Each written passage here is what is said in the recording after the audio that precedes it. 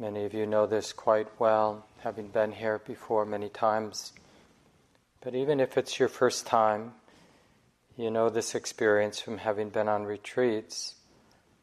It's very interesting soup we're in together, because we are here together, but at the same time it's very personal work that we do here together.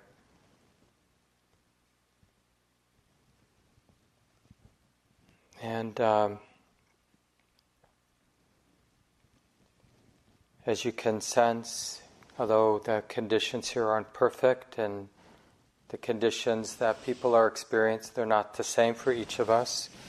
For some people, this place might feel really safe, like you really belong, and not so much for other people. It just depends on people's lived experience, their backgrounds, what they're bringing to this place.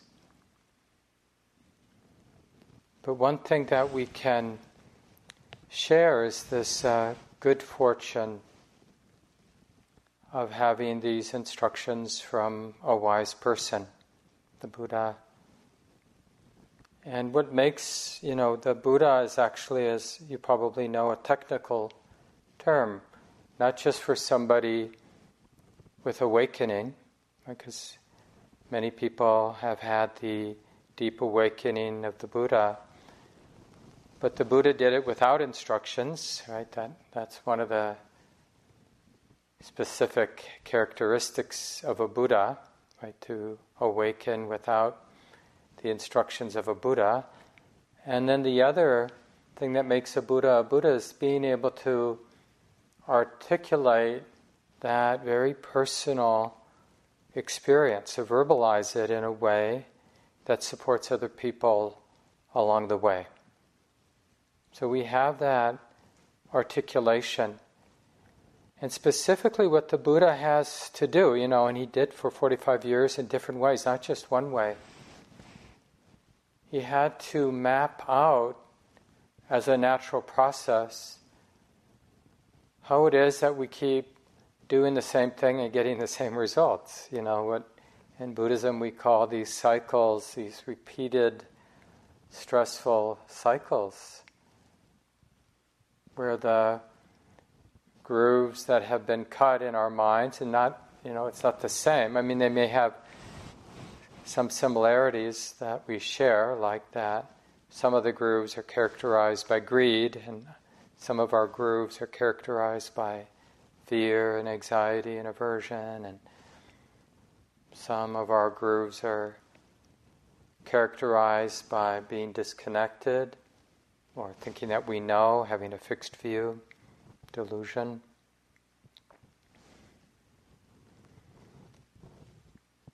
But he mapped out this, what seems so personal to us, our experience of suffering. And of course, from this ordinary point of view, it is very personal, it's very real. As real as anything is real. The stress, the confusion, the self-doubt, the stressful striving, all the different ways, patterns that we all have. He had to map that out as a natural process. Like, how can something that seems so real, so about me, I, me, and mine, how can it be understood, experienced as a natural process, not referring back to me, when that seems so counter my experience? So a lot of the maps, a lot of the teachings really are those, the Buddha's attempt to map that out in a way that not gives us like, okay, now I know the answer, but it gives us a bridge to help us understand or connect in a very real way with our own experience.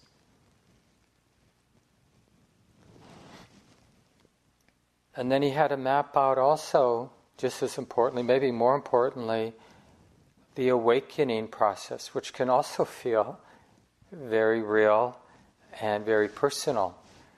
Like when the mind is entangled, about something, and then wisdom arises and does its job, kind of loosens the screws, and whatever felt like a heavy load no longer feels like a heavy load.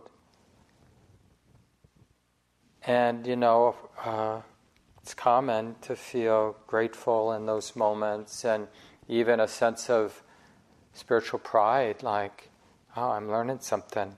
So not even something that would outwardly look inappropriate, just gratitude and some sense of accomplishment, how the mind was able to unhook.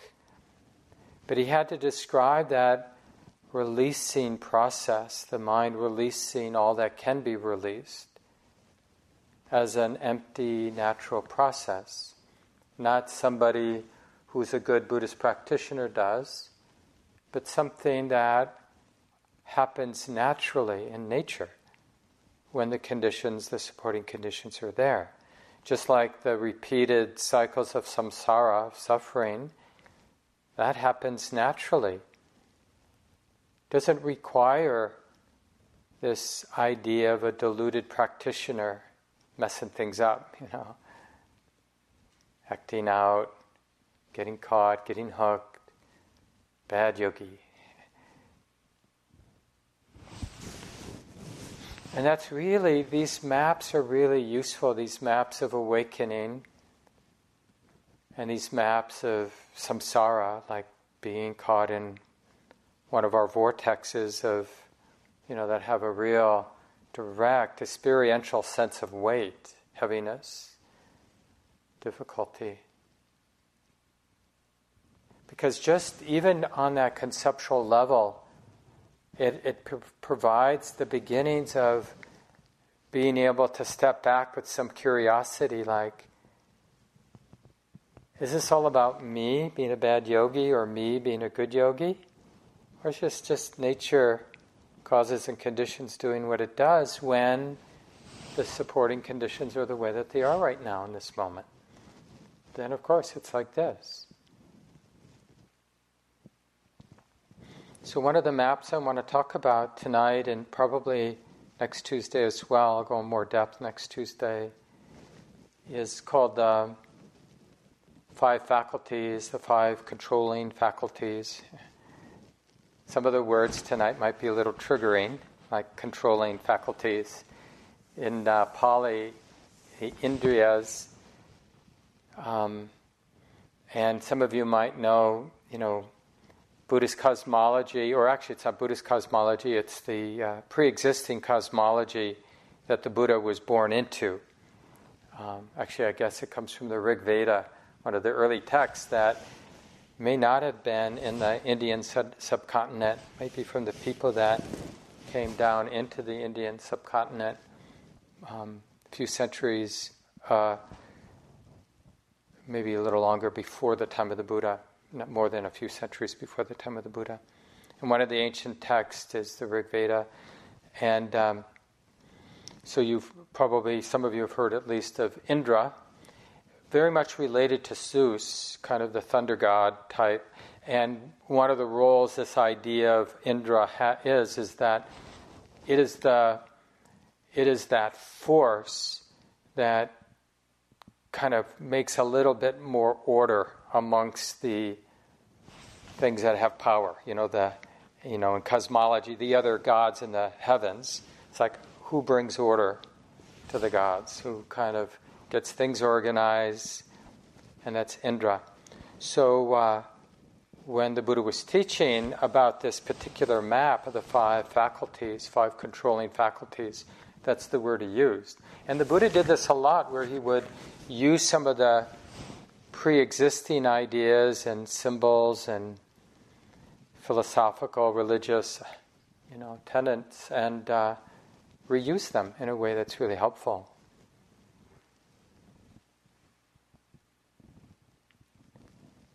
So we have these 5 controlling faculties, and it really helps us get interested in and illuminate, like, what are the often unconscious ideas we have about our own mind? Like, sometimes we'll have the idea that the mind is like a trickster. Sometimes it's a really good friend, and sometimes it really seems like it's out to get me. And I remember hearing once from a wonderful person, teacher, his name was Swami Chidananda. He was a very well-known Swami monastic in the yogic tradition, and for a long time in charge of the Shivananda ashram in Rishikesh, an Indian man. And he gave this story about just this aspect of our conditioned mind. He said, you got up early, you did your meditation, you cleaned the house, you did all the things you need to do, you got to work, you were productive, resolved some problems, you were kind to those around you, and there you are walking, to your next appointment or whatever, and you walk past the bakery, your favorite pastry's there, and the mind says, go ahead, you've been so good today, you totally deserve it. It'll be delicious, maybe get a cup of your favorite kind of coffee, and, listen to the news or read the news for a little bit. You got a little time before your next appointment. So, you follow the mind's advice, you go into the shop, the bakery, and you get your favorite pastry and your favorite beverage, and you're sitting down, and then all of a sudden the mind changes its tune. What are you doing? You're gluten-free. You tell people you're gluten-free, and you're not supposed to be having that much sugar, and you certainly don't need the calories, and what are you, nuts? And caffeine? And it's like, is it the same mind that was so encouraging and then so judgmental and condemning? And so it's sort of true that the mind is a little bit like that. It's not exactly clear what all the different references in the suttas when the Buddha refers to Mara. I'm sure most of you have heard some of these discourses where it's a little bit like the trickster aspect. I mean, it has kind of different meanings used in different ways, but just that manifestation of the conditioned mind that is simply acting out its own conditioning, which is not helpful, which is arising out of self-view or some kind of unhelpful view, unhelpful understanding, limited in some way, and yet it can have a very compelling voice. Like the famous example is the Buddha under the Bodhi tree, at the time of awakening or just before. And, the Mara just had just the right words, like, who do you think you are to deserve full awakening? The unshakable release of your heart. You've got to be kidding that you're the special one, huh? It's like, and then, that didn't work so well. So then, Mara pulled out all the stops and, tried lust and tried fear. And it's a beautiful image of, some of you know, most of you know this, the Buddha touching the earth, putting his hand down, calling upon the earth, the Mother Earth as witness. And there's one particular way that's described as, the grand mother, this planetary mother, sort of rises up, wrings her hair out, and washes all of the, fear and defilements of the mind and manifestations of Mara away. Just that blessing of, and just so many aspects of that story that's useful. Like the sense of, I use this, we don't want to get identified with stories, but that doesn't mean we don't use stories productively, like calling upon the beneficent forces.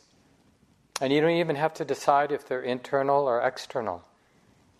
You can use the story in a way that's compelling to your own heart, because what's important isn't how you're telling yourself the story. What's important is the sincerity.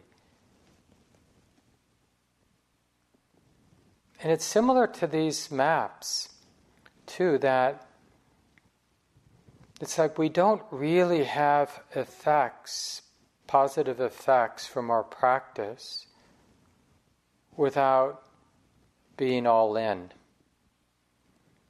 So, this is the thing about, it's always tricky when we share some of the maps of the Buddha, because each of us, in our own particular way, are going to hear it, and then some of us, might just immediately have some doubt, well, maybe other people, but not me. I'm too old, or I started my practice too late, or I have this condition going on, I have this kind of mind, or this kind of bodily situation, or I'm, this particular setting is not suitable in some way, or that's not why I'm here, or, we have all kinds of ways that we hear it to kind of allow ourselves, kind of give ourselves an out.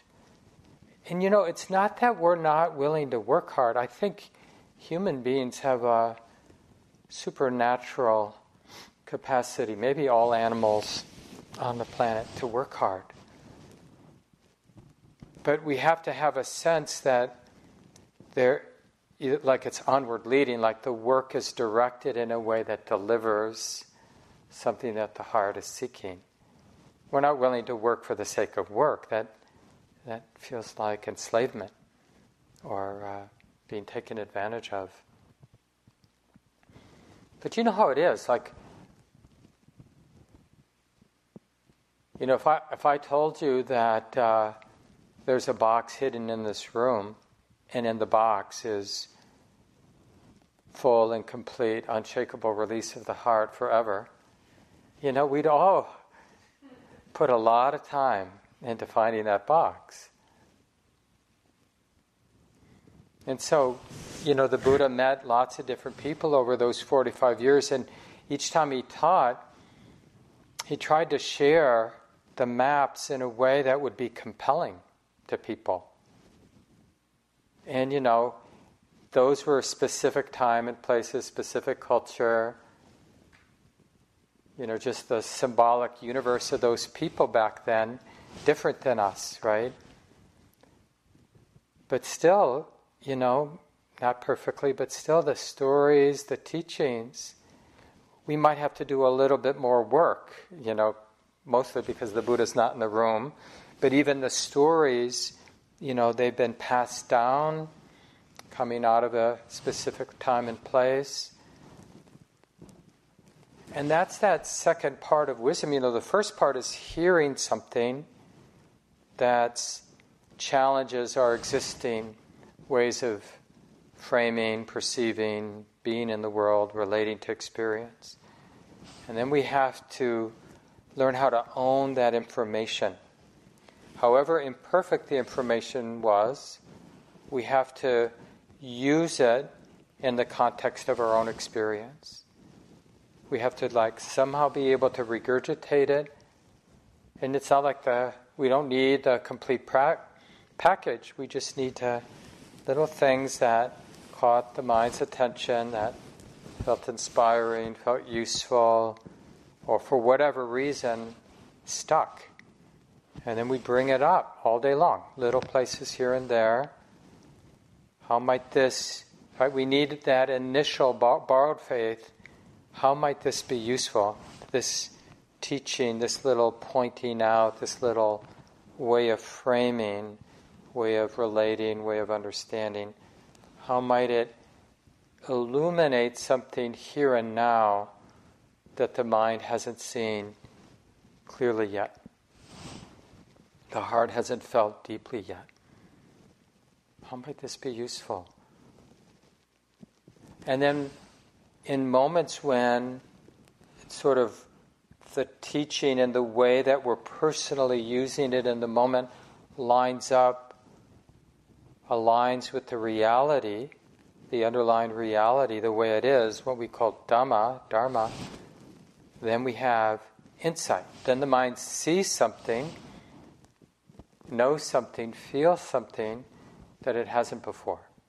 And there's a shift in one's understanding. Our understanding going forward is affected by that.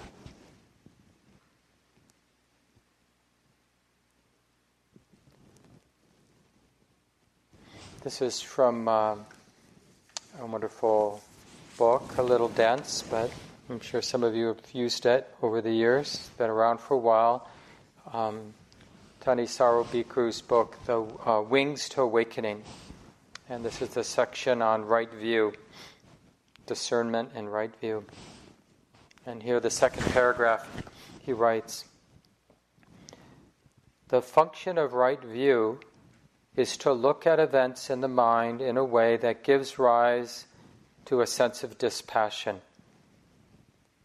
Remember, dispassion in a Buddhist context is that deepening sense, intuition, and even experiential sense that sense experience, whatever sense experience, will never be my savior.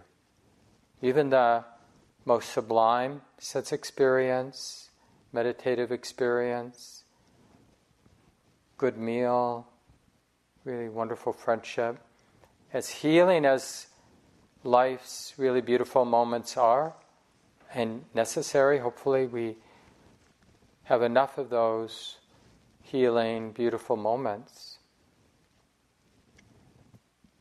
But it doesn't provide those moments, the most beautiful moments that are possible in our sense realm. They don't liberate the heart. They don't provide endless security, freedom, release from the mind that wants another sense experience, wants more, wants it to be permanent, wants it to be mine so I can count on it, right? And because of that, those of us in this realm of sense experience who don't understand that point around dispassion, often our relationship is, we're hoping this next sit is really going to do it for us, or this next meal, or this next walk, or this next sleep, or whatever, that this maybe, or the next interview.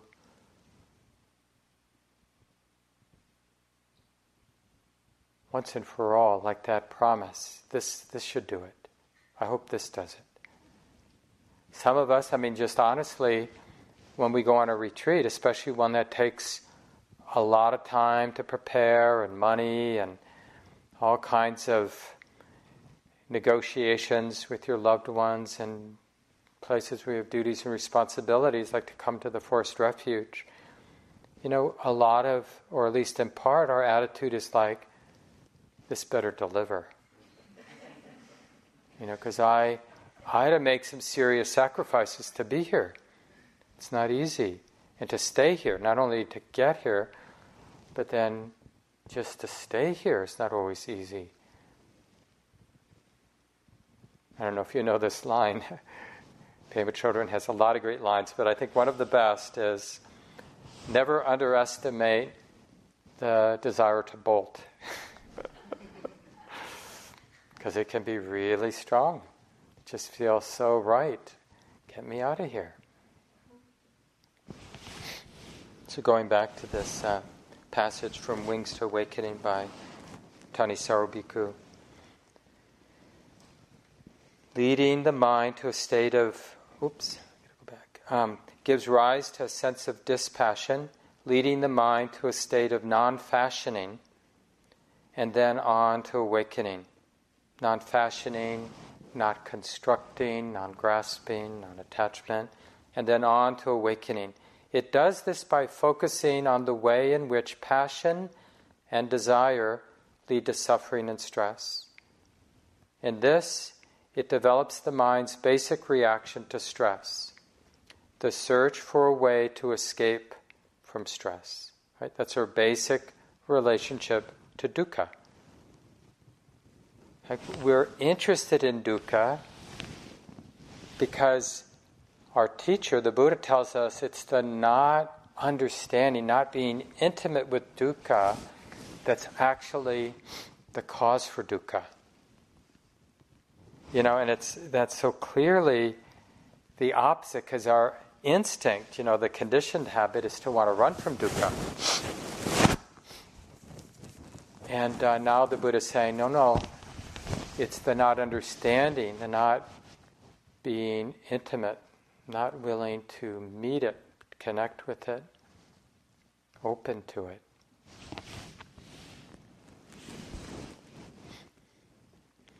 In a skillful way, so that this reaction actually leads to utter release. When the mind sees, without its normal bewilderment, the actual process by which stress, dukkha, is caused, it will naturally let go of the causes.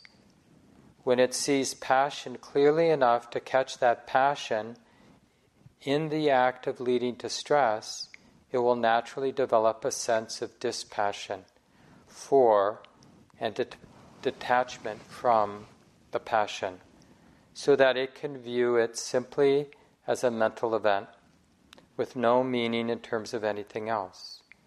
This opens the way to the state of non-fashioning, where the cause of stress is allowed to cease. Right, and that's what we're doing.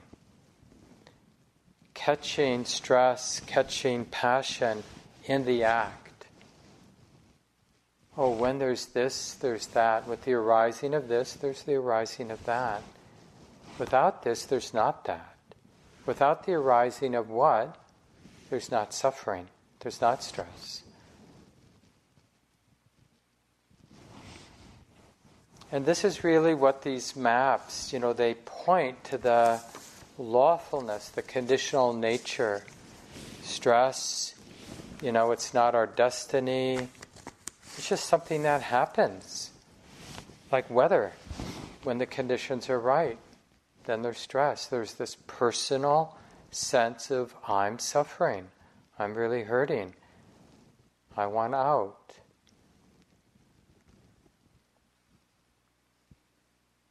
It's hard to, we use our interpretations, our story about why I'm suffering to actually create some distance.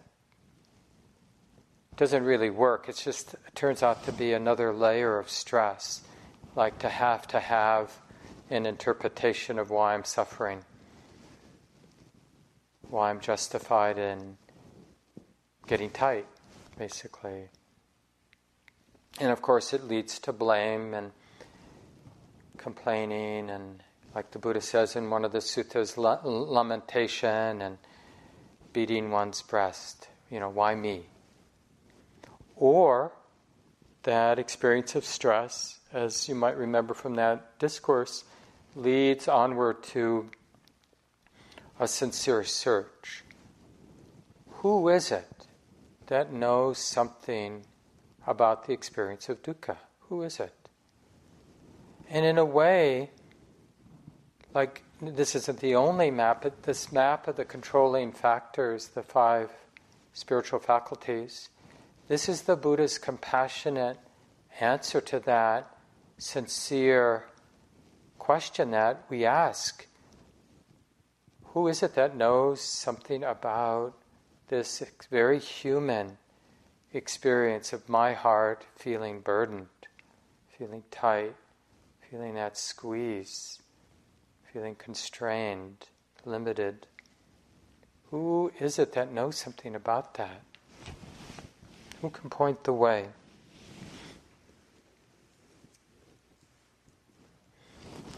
The Buddha says, the 5 spiritual faculties, when developed and cultivated, lead to the deathless, are bound to the deathless, culminate in the deathless.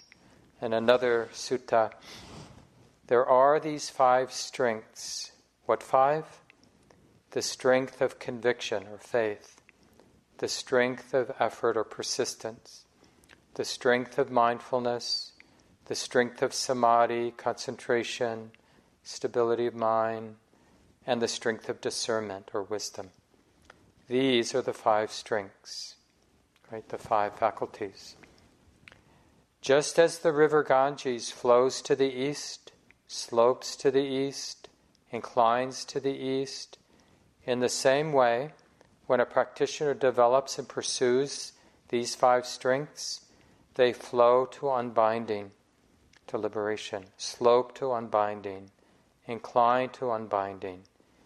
And how is it that when a practitioner develops and pursues the 5 strengths, the 5 faculties, they flow, slope, incline to unbinding, to freedom?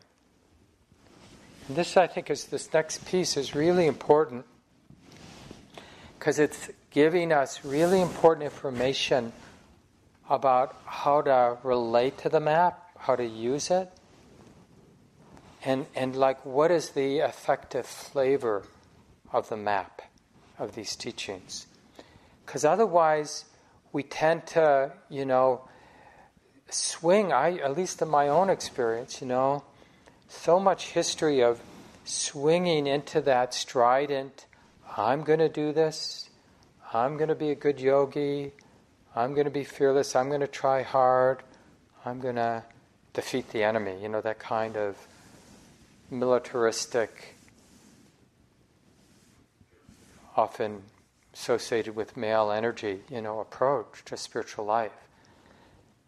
And then, because that is exhausting and it doesn't work, so when the exhaustion or the sense that it's not helping arises, then I tend to swing into giving up. Exhaustion, despair, get me out of here.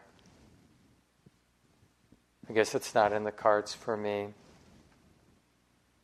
And then energy would rally and get back on that horse and ride back into battle against our mind, and only to be once again humiliated and defeated and betrayed by our practice, and doubt and exhaustion and thinking that other people can do it but not me. All those, it's different for each of us, but we have our own particular version of giving up.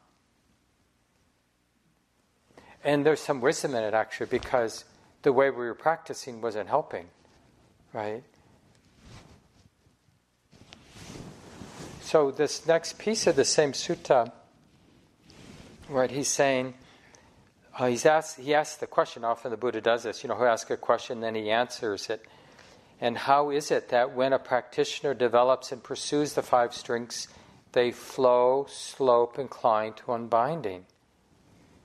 Right? So he's painting this picture of a natural process, not something that some, macho, fearless yogi is going to do, but a natural process that we practitioners can align with, can learn how to align with, like harmonize with.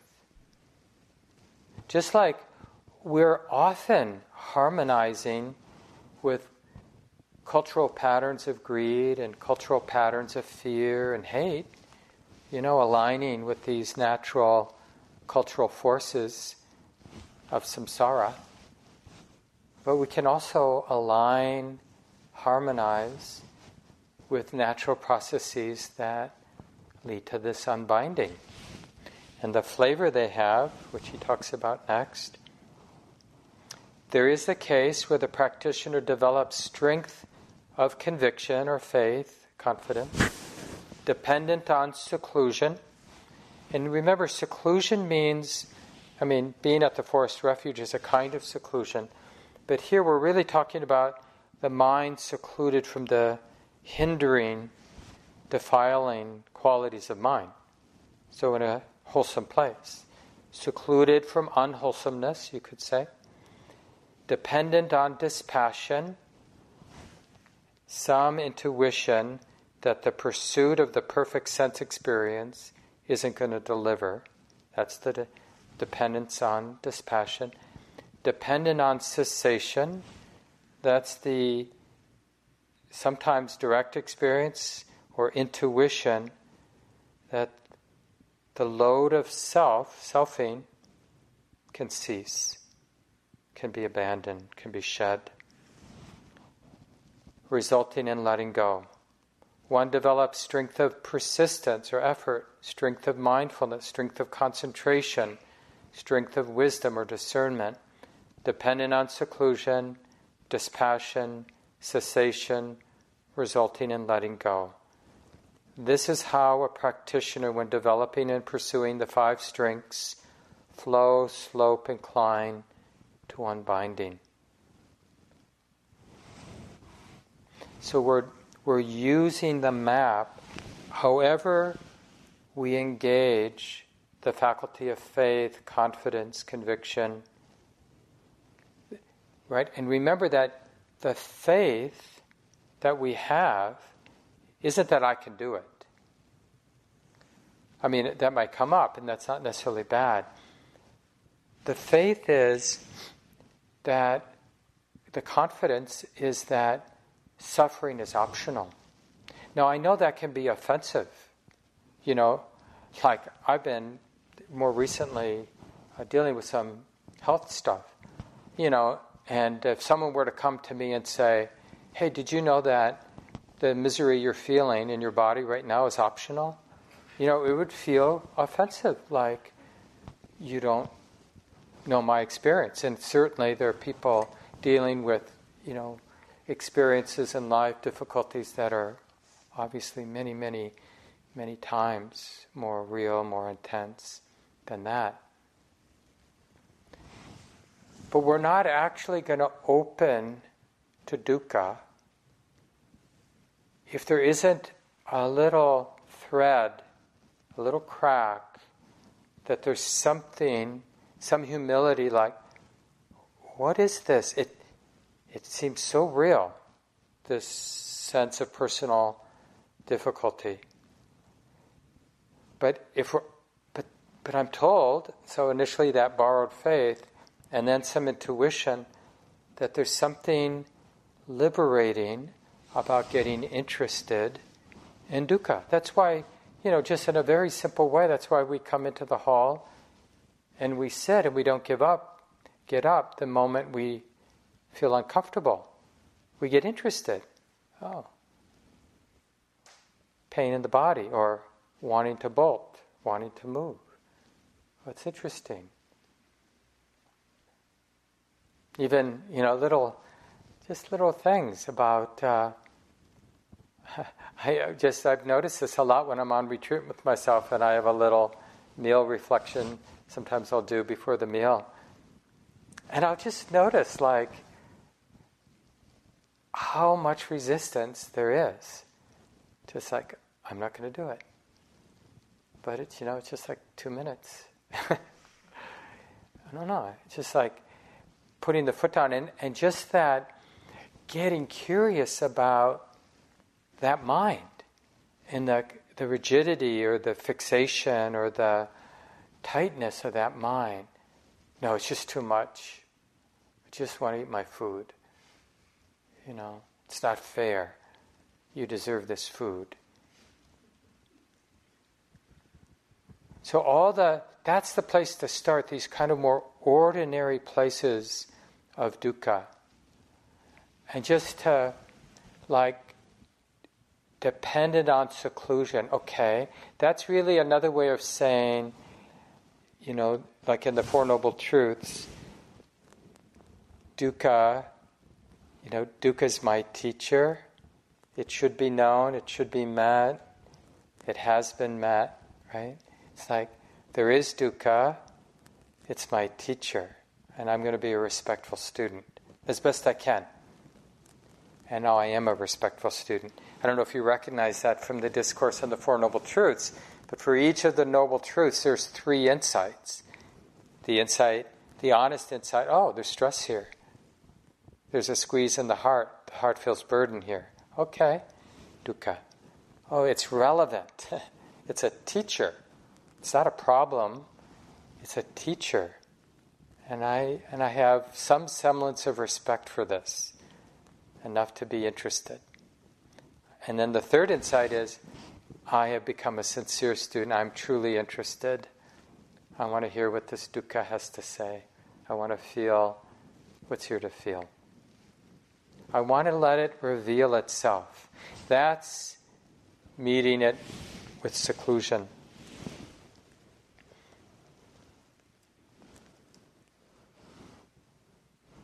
And we'd have a lot of confidence that the opposite isn't the way. Can you imagine the opposite of the 5 faculties? Here's my strategy. You could build a church around it, The church of no faith, no confidence. The church of, why bother? We're all helpless. We're all victims. Why bother? We're all subject to impersonal, external forces that we don't control, being pushed around. It's not fair. But at least I'm not going to make senseless effort. I'm not going to apply myself because there's nothing to do. And I'm not going to be alert. I'm not going to be connecting and open to the way it is. I'm going to rely on distraction. I'm going to use the part of the mind that can construct, like dreams, construct reality, and I'm going to inhabit that, and when it gets boring, I'll construct another reality, another fantasy, another problem to solve, another thing to plan, another something to fantasize about. And I'll do my best to get good at that distraction. And wisdom, the opposite of wisdom would be like, I'm just going to pretend I know. Because knowing that I don't know is just uncomfortable. And it makes me feel responsible to knowing what I don't know, to waking up.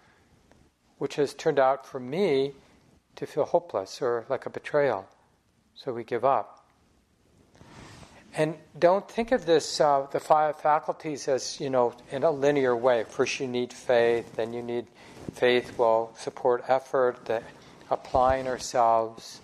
And what are we applying ourselves to? This value of being open to the way it is, being awake, being mindful, and then stabilizing with the continuity of mindfulness. We get the samadhi, that stability of mind, which is what is the proximate cause for seeing things that we haven't seen before. Insight, the deepening of wisdom, which supports faith. And it's really about planting seeds, and realizing that seeds are potent. Just it's so wonderful being here in central Massachusetts where the forests are becoming more mature, after a couple 100 years or more ago, a lot of the farmland was abandoned because it's so stony, and so a lot of the forests have come back, and just little seeds lead to these massive trees, which then produce thousands and thousands and thousands of seeds over their lifetimes. And that sense that it's like instead of thinking of causes and conditions, karma, the lawfulness, the conditional nature of our experience here as a problem, we want to align with it. Because it's actually, that's the beginning. In Buddhism, that's the beginning of wisdom. When we, instead of feeling doomed by the complexity and the lawfulness of how things are unfolding, where you could slide into nihilism or some kind of deterministic idea that no matter how hard I try, I can't counter all the other forces in my life. So why bother? But actually really understanding the conditional nature, and that we in every moment, this mind in every moment, it's participating.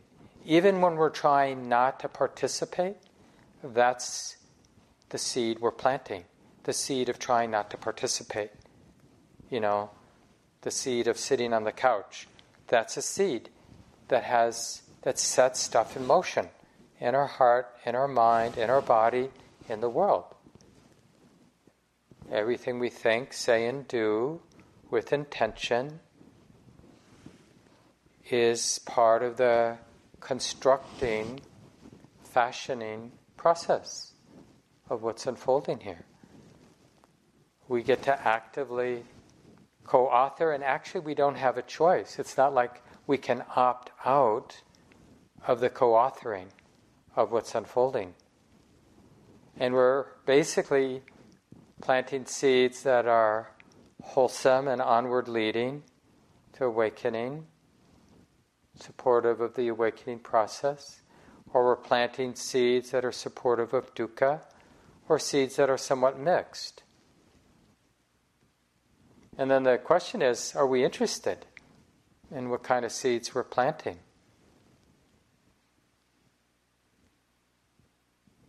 And the map, like the 5 spiritual faculties of faith and mindful and faith and persistence, like whatever wisdom and faith, whatever direction, inspiration that creates in the heart, then we're going to apply ourselves to it, planting those seeds.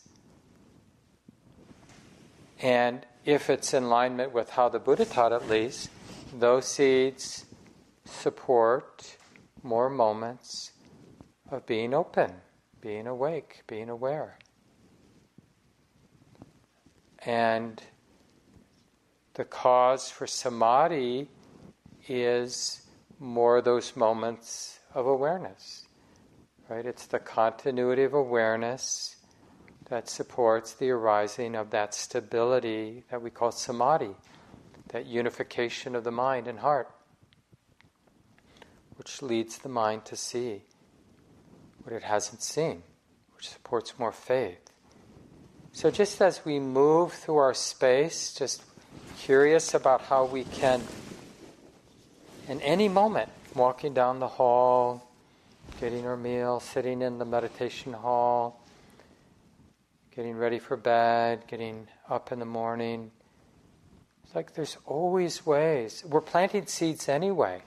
So all we're doing is we're bringing in this, skillfully, because it can be done in a way that we can use to condemn ourselves, to hate ourselves. But we're bringing in skillfully this sense, honey, it matters. I have the capacity right now to be planting wholesome seeds. I have the capacity to be refraining from planting unwholesome seeds, the seed of doubt. And it really matters, like the active thing, the karmic act that's setting things in motion is often, it's at a place like the Forest Refuge, how we're paying attention and what we're paying attention to.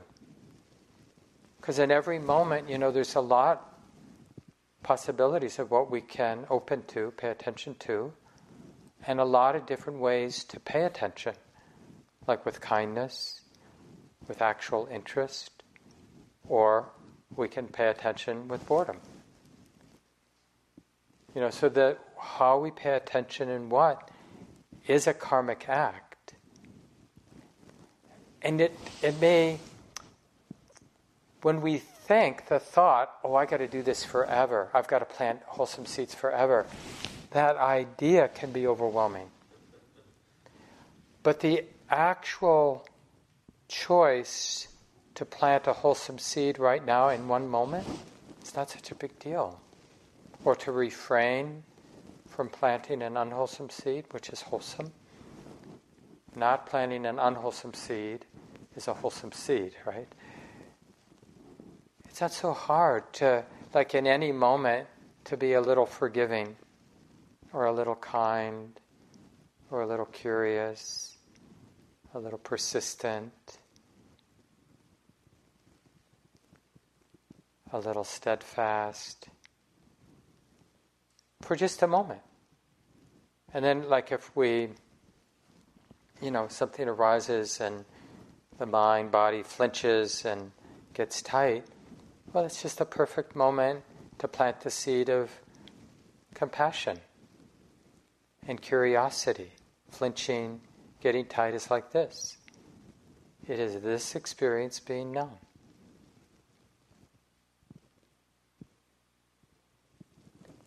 I'll just end with this little teaching from the Dhammapada, famous, and it really it speaks to this idea of seeds and the willingness to keep planting seeds and to really have a lot of confidence. However long it takes, it's really can be useful to have a vast view. So the passage is like this. Don't disregard unwholesome thinking. It won't come back to me. With dripping drops of water, even a water jug is filled, little by little. A fool is filled with evil. Don't disregard merit, what sets in motion wholesome states and qualities. Thinking it won't come back to me. With dripping drops of water, even a water jug is filled, little by little. A sage is filled with merit, with goodness. So let's just put down the words, take a moment.